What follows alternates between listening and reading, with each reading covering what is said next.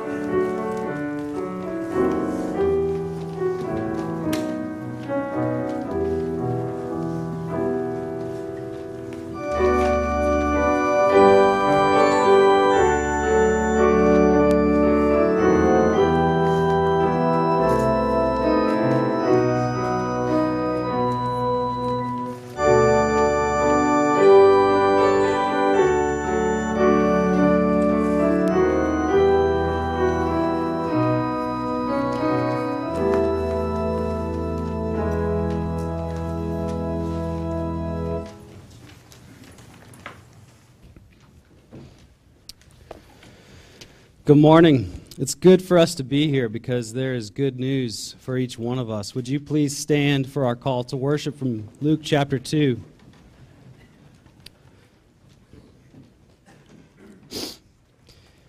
And in the same region there were shepherds out in the field keeping watch over their flock by night.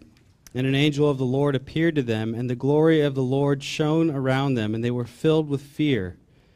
And the angel said to them, "Fear not, for behold, I bring you good news of great joy that will be for all the people. For unto you is born this day in the city of David a Savior, who is Christ the Lord. And this will be a sign for you. You will find a baby wrapped in swaddling clothes and lying in a manger." And suddenly there was with the angel a multitude of the heavenly host, praising God and saying, "Glory to God in the highest, and on earth peace among those with whom he is pleased." Would you please me?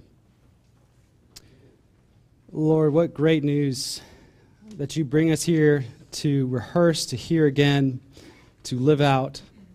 So we pray that you would give us your Holy Spirit this morning, that you would fill us with your Spirit so that we would be overflowing with praise and adoration for you. Help us to worship you this morning with all of our strength, our mind, our spirit, our soul. Lord, you are good, and you have been good to us. We pray in Jesus' name, amen. If you would remain standing, we'll sing our first hymn, which is hymn 214, Angels We Have Heard on High. Hymn 214. Let's sing.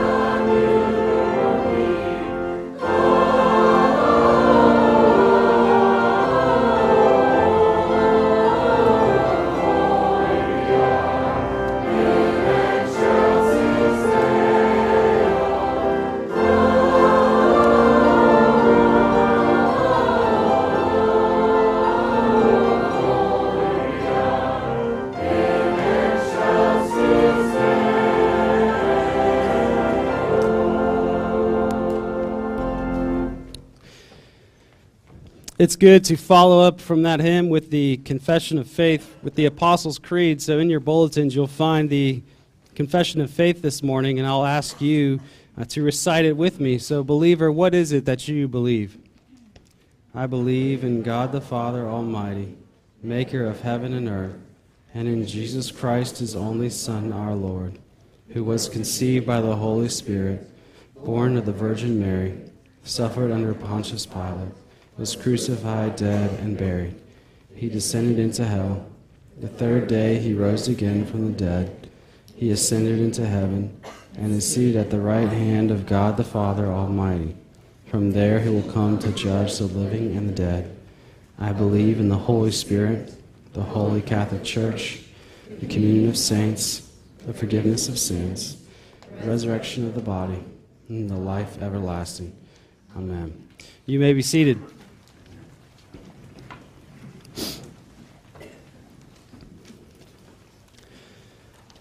Our Old Testament reading this morning is from Isaiah 53, verses 1 through 5. And many people across the world recognize the second week of Advent as being the week of peace, or the theme of peace. And you'll see that in this passage as well as in our time of prayer. So this is Isaiah 53, verses 1 through 5. This is God's word. Who has believed what he has heard from us? And to whom has the arm of the Lord been revealed? For he grew up before him like a young plant, and like a root out of dry ground. He had no form or majesty that we should look at him, and no beauty that we should desire him. He was despised and rejected by men, a man of sorrows and acquainted with grief. And as one from whom men hide their faces, he was despised, and we esteemed him not.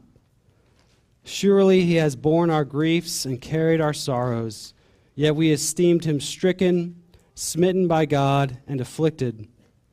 But he was pierced for our transgressions. He was crushed for our iniquities. Upon him was the chastisement that brought us peace, and with his wounds we are healed. Would you please pray with me?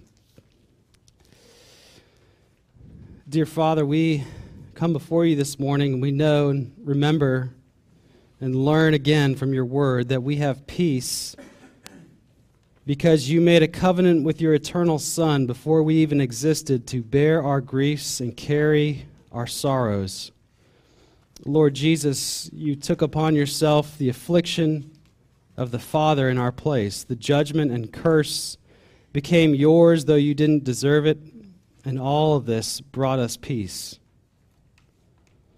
Dear Lord, we remember that you have given us peace here and now, and we look forward to that peace to come when the new heavens and the new earth will bring about a time when wars won't even be a distant memory, when our hearts will be fully and finally at peace in your presence, where human striving and ambition will no longer mix with selfishness and deceit.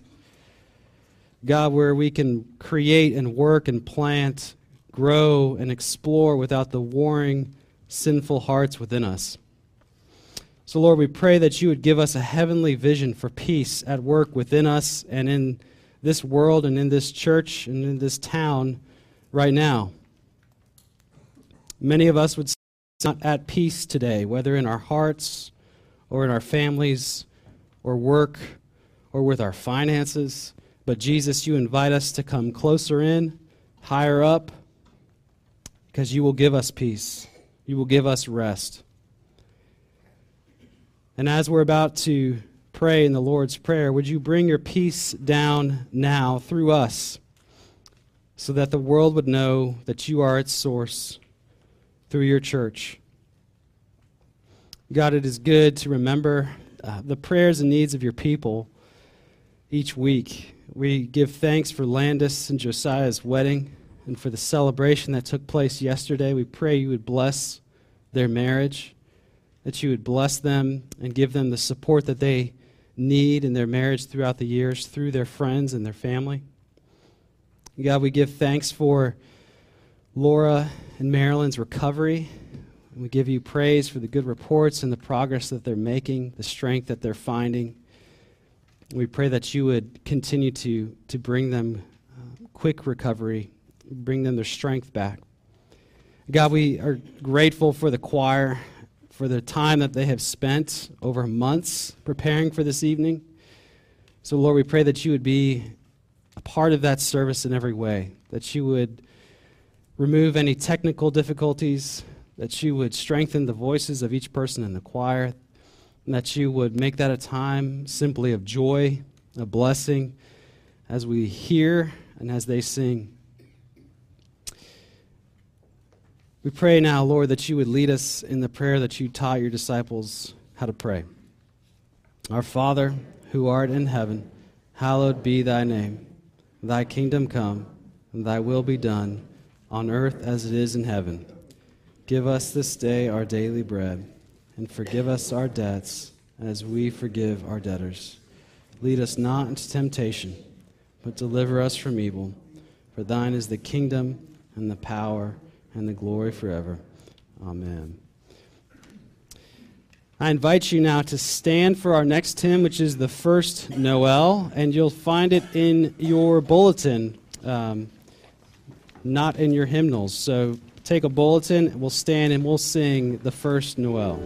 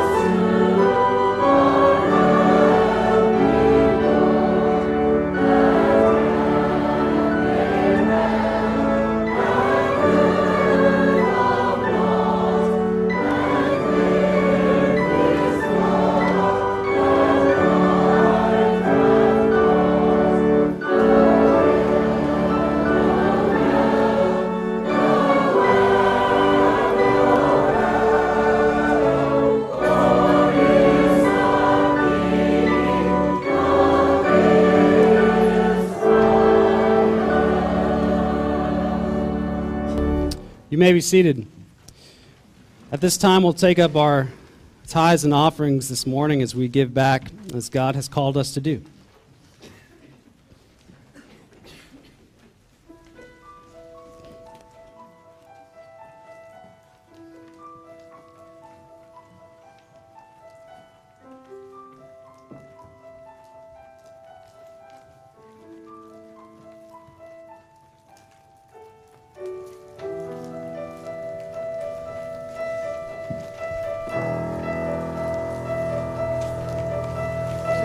People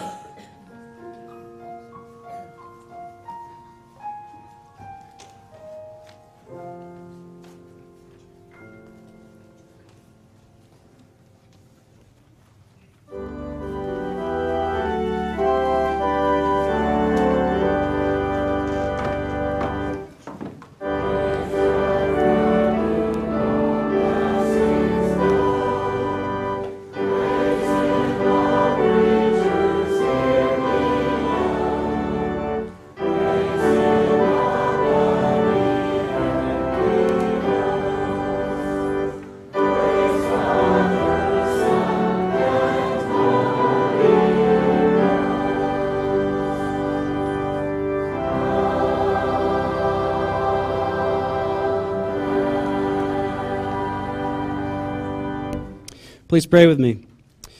Dear Father, Son, and Holy Spirit, we offer you these tithes and offerings. We give them to you. We dedicate them to you. We pray that you would multiply them and use them to great effect in our church and in this town and across the world.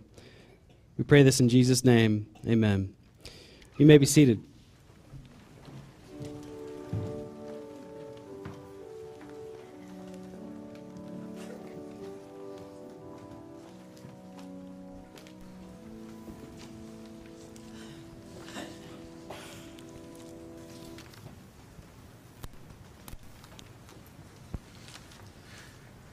I'd invite you to turn with me now to the second chapter of the Gospel of Luke.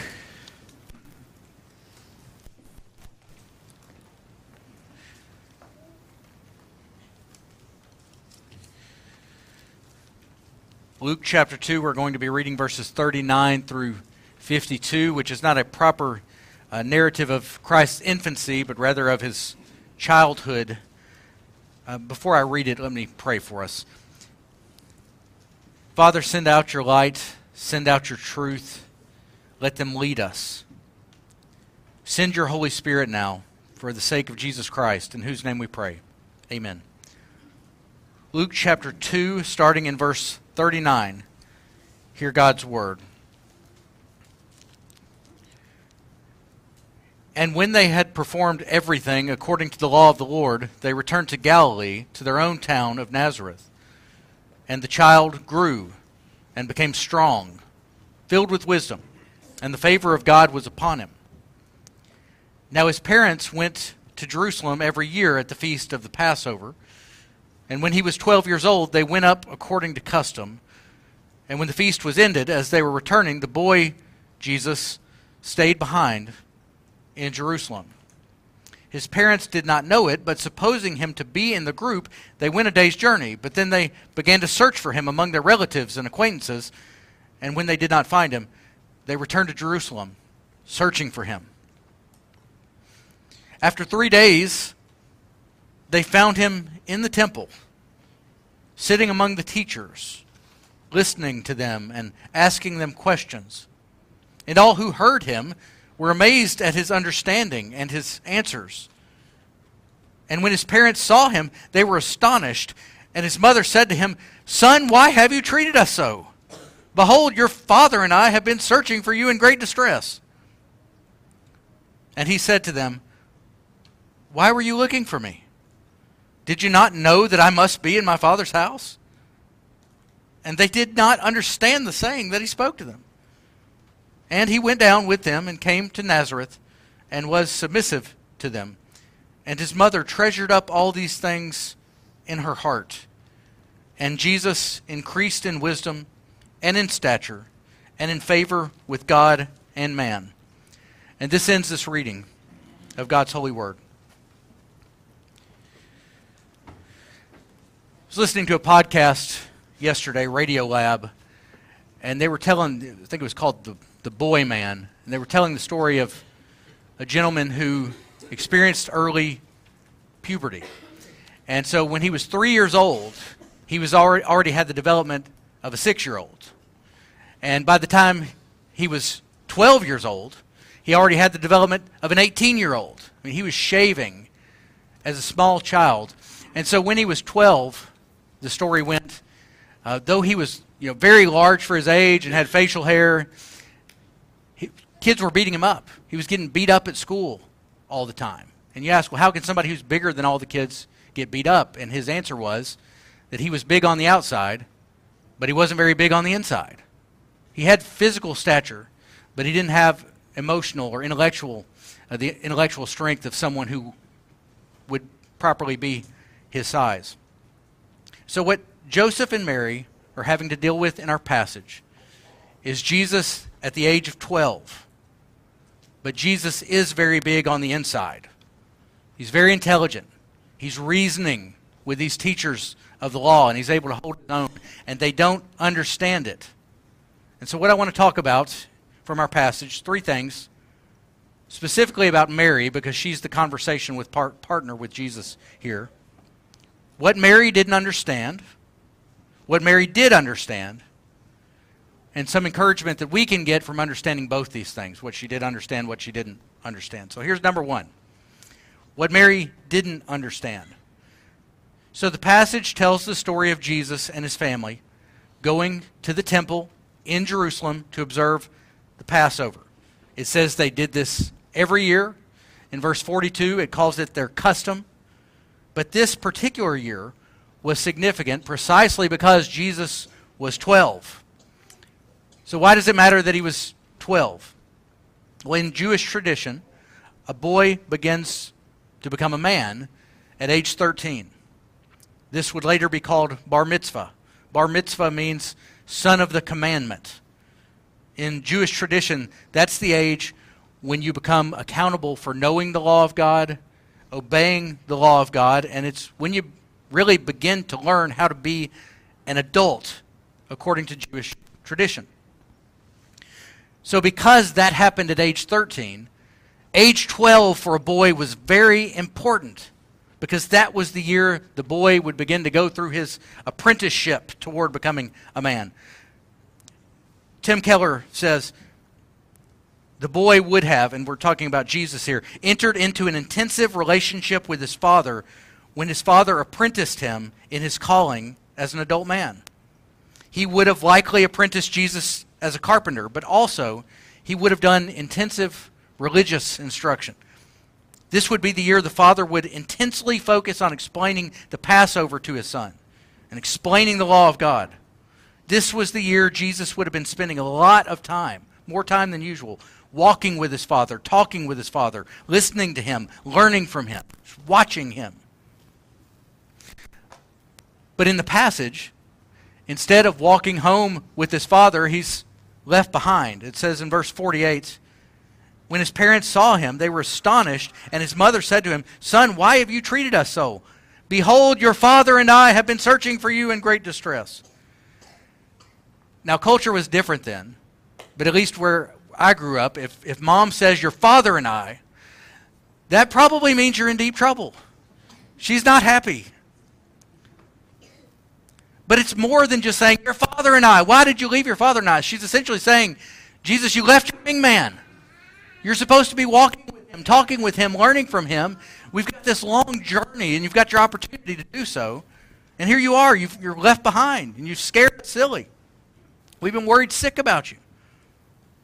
And that sets the stage for Jesus' response. It almost looks disrespectful. Verse 49, Jesus said to them, "Why were you looking for me? Did you not know that I must be in my Father's house?" Now the word house there isn't present in the original Greek, but it's implied. The idea is I'm about my Father's business. I'm in my Father's presence. I'm in my Father's house. And Jesus is saying, I know my father and I, my earthly father and I, weren't together. But I was and I am walking with my heavenly Father. I'm learning from my Father. I'm doing business with my Father, my true Father. That's why I'm in his house. That's why I'm in the temple. Jesus has apprenticed himself to God the Father. And the astonishing thing is that he says, my Father's house. God, my Father. We take it for granted that God is our Father, because we've all of us who are grown up in the church have been praying the Lord's Prayer so long, we take it for granted that God is our Father. But for Jewish people, this is outrageous. They didn't call God Father. Now, there are passages in the Old Testament that use illustrations that liken God to a father who cares for his children. But this wasn't part of their personal vocabulary when they spoke to God.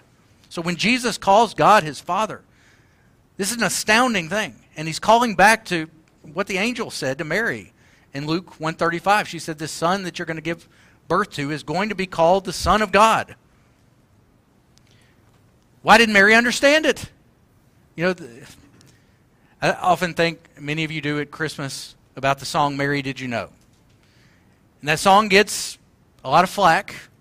I saw a pastor post once on Facebook, "Mary, did you know?" Yes, she knew.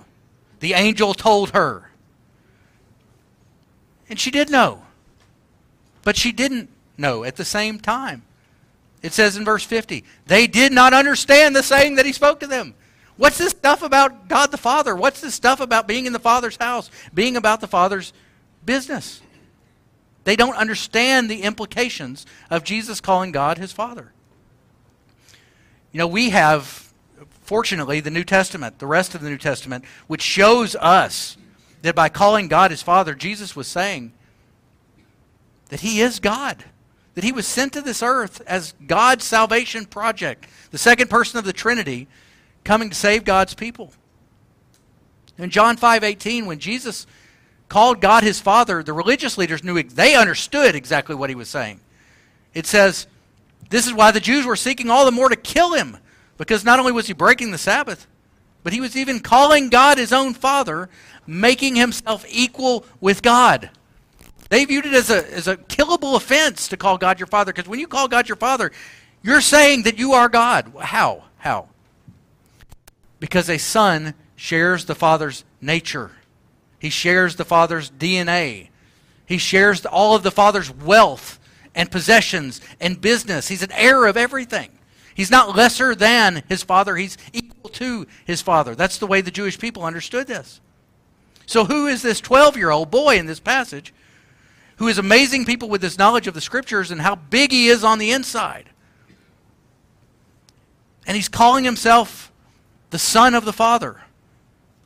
He's setting himself up as equal to God, even as a 12-year-old. You know, the only words recorded of Jesus before he's approximately 30 years old is him saying, I must be about my Father's business. And so Joseph and Mary struggled with this. And his enemies and his disciples would struggle with this throughout his ministry. How could a boy, how could a man claim that God was his Father? It's because he is God. Because he is the second person of the Trinity. He is God taking on flesh, as the hymn says, veiled in flesh, the Godhead see. Hail the incarnate deity. As the Nicene Creed puts it, Jesus is God of God, light of light, very God of very God, begotten, not made. Mary struggled to grasp Jesus' relationship to the Father. That's what she didn't yet understand. That's number one. Number two, what did Mary understand very clearly in our passage? You know, for a Jewish audience, the claim that God was Jesus' Father would be the most astounding thing about the passage, but probably not for modern Christians. For modern Christians, the most amazing thing in this passage is Jesus' humanity. Not just that he's God, but that he's man. Now, Mary didn't have any problems understanding this. She gave birth to him. She changed his diapers. She cleaned spit up, off of her tunic probably. Verse 40 calls Jesus a child. Verse 43 calls Jesus the boy. The passage is showing us this person who is coming, this God who is coming, he's also fully a human being. He's a little boy here in the passage. He probably doesn't even have facial hair yet. And notice how the passage is bracketed by a similar phrase that's used at the beginning and the end. In verse 40, the child grew and became strong and filled with wisdom. And then verse 52, Jesus increased in wisdom and in stature and in favor with God and man. You get the picture. Jesus is growing. He's not an infant anymore. He's become a young man. He's a child. He's going to be a teenager soon. Eventually, he's going to become a fully grown man. He's learning social skills. He's growing in wisdom. He's growing in stature. Now, this begs a major question. How can someone who is the Son of God, who is God in the flesh, possibly need to grow? And the answer is clear. Jesus, yes, is fully God, but he's also fully man. Fully man. The incarnation means Jesus took on flesh. He joined his divine nature to human nature in one person. And Jesus didn't just parachute down from heaven, fully formed as a grown man. He came as a baby who grows into a boy, who grows into a man. Now you could spend the rest of your life thinking about the implications of that. because it means, Jesus was like us in every respect, yet without sin. That's the only difference. He never sinned. But whatever temptations a baby faces, I don't know, hogging the toys, screaming uncontrollably to get what you want. I don't know what temptations a baby faces, but whatever they are, Jesus faced them. Whatever temptations a toddler faces, Jesus faced them. Whatever temptations a boy faces, boy, there's a lot of temptations a boy faces. I remember, believe it or not, I can remember what it was like to be a boy. And I remember one time, probably when I was 10 or 11 years old, close to the age Jesus was in this passage, I got the idea in my mind that I would make a stated goal of creating the most flammable substance ever known to mankind. Stated goal. And I tried. Transmission fluid, oil, anything I could find in the shed. And I set that puppy on fire in a barrel. And it went poof. And I thought to myself, well, there's only one thing to do. I got to kick this over. And I kicked it over, and guess what? The yard caught on fire. And I thought, I've got to spray water on this to put it out. Guess what? Didn't work. It burned itself out pretty quick, thankfully. And kids don't do this, by the way. But I'm saying, you think about you men. Think about your boyhood. Think about the temptations you faced. Think about the stupid decisions you made. Think about how you disobeyed your parents. Think about how you did things you absolutely regret.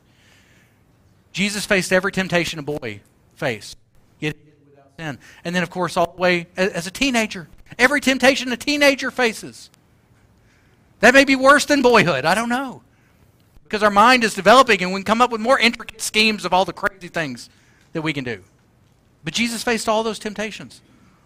And all the way into manhood. It says, Jesus grew. And again, in verse 48, he increased in stature. How can God grow? How can the man who is God increase in wisdom? It's because he's not just God. He's God who became an infant. Frederick Buechner said, he became so fragile. You could hold his skull in your hand and crush it. He became a tiny little infant. John Calvin said, when the apostle declares that in all things Jesus was made like unto his brethren, and was in all points tempted like we are, yet without sin, he no doubt includes that Christ's soul was subject to ignorance. There is only one difference between us and him, and that weakness those weaknesses which press upon us by necessity which we cannot avoid, were undertaken by him voluntarily and of his own accord. We didn't choose to be born. We didn't choose to be teenagers. Jesus actually chose to go through this experience for us. And here's an amazing statement in our passage in verse 51. It says he went down with his parents and came to Nazareth and was submissive to them. Submissive to his parents. I couldn't live up to that as a kid. Could you? Can you imagine the temptations? You're the God man, the God boy at this point. And your parents say, clean up your room. And you could snap your fingers and do it. But you don't. You submit. And you do it like a normal human being. Now you imagine, I have kids in more advanced math classes now than I was ever interested in growing up, as evidenced by the announcements this morning. You imagine Jesus working on his math, and Mary's trying to help him. And she's like, no, Jesus, do this. It's like, Mom, I invented numbers. I invented geometry. I got it. But he didn't do that. He lived as a normal human being. He grew in wisdom and stature. He grew intellectually just as he grew physically. The God who knew everything chose to learn it all as a boy. Can you imagine Joseph and Mary in a race to get Jesus to say their name first? Whose name is God going to learn first? The one who spoke the universe into existence became a child who had to learn to say, Abba, Father. The one who changed water into wine had to have his diaper changed. The one who upholds the universe by the word of his power had to learn to hold up his little head as a baby. The everlasting arms had to learn to crawl. The one who walked on water had to learn how to walk.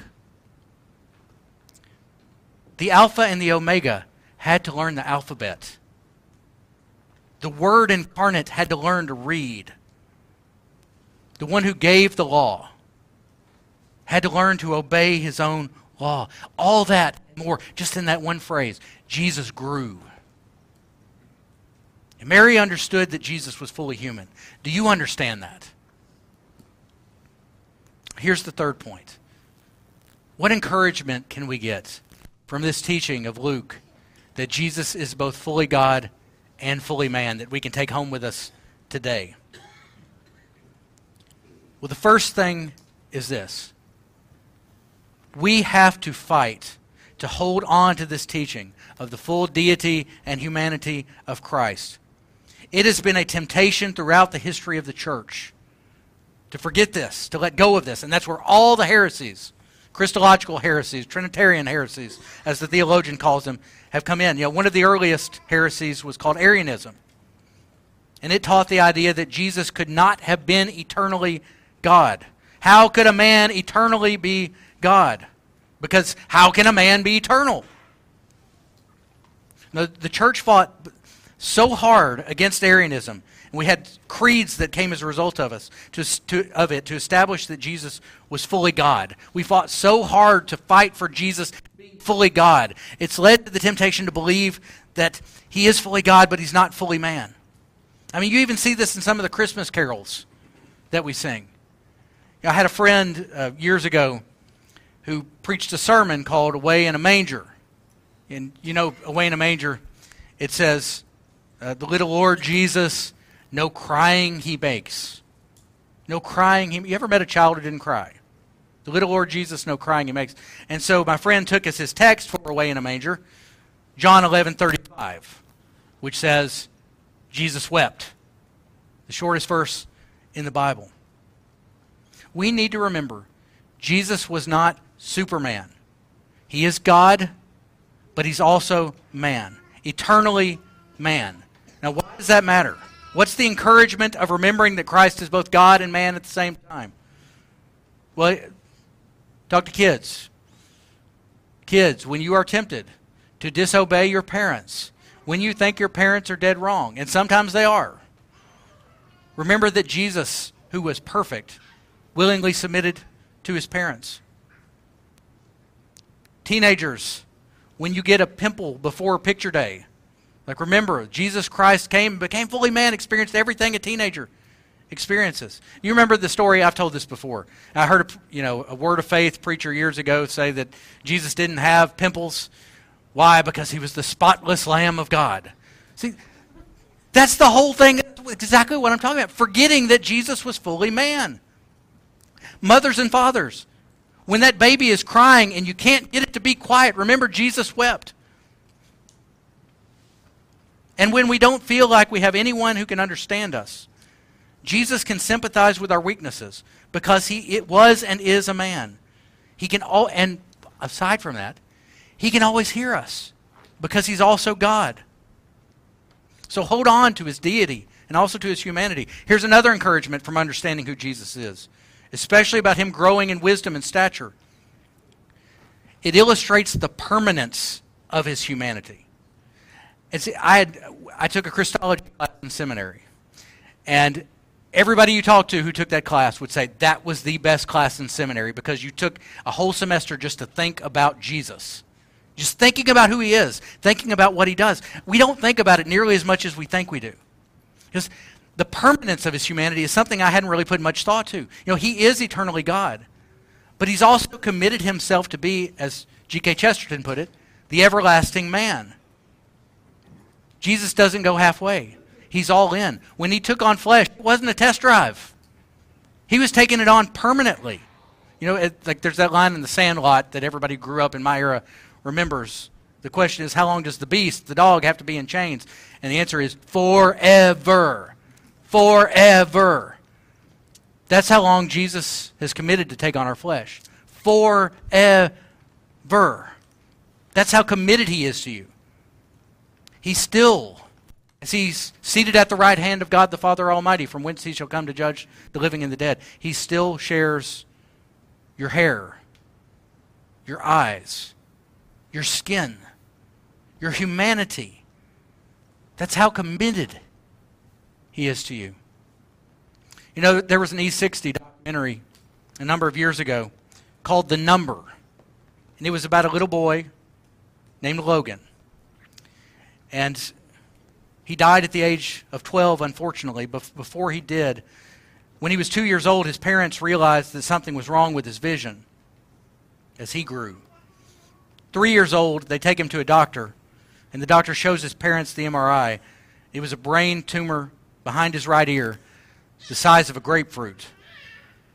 He goes through 6 years of radiation and surgeries, but they can't get rid of it. You know, what was his hope in all of this? His hero was Tom Brady.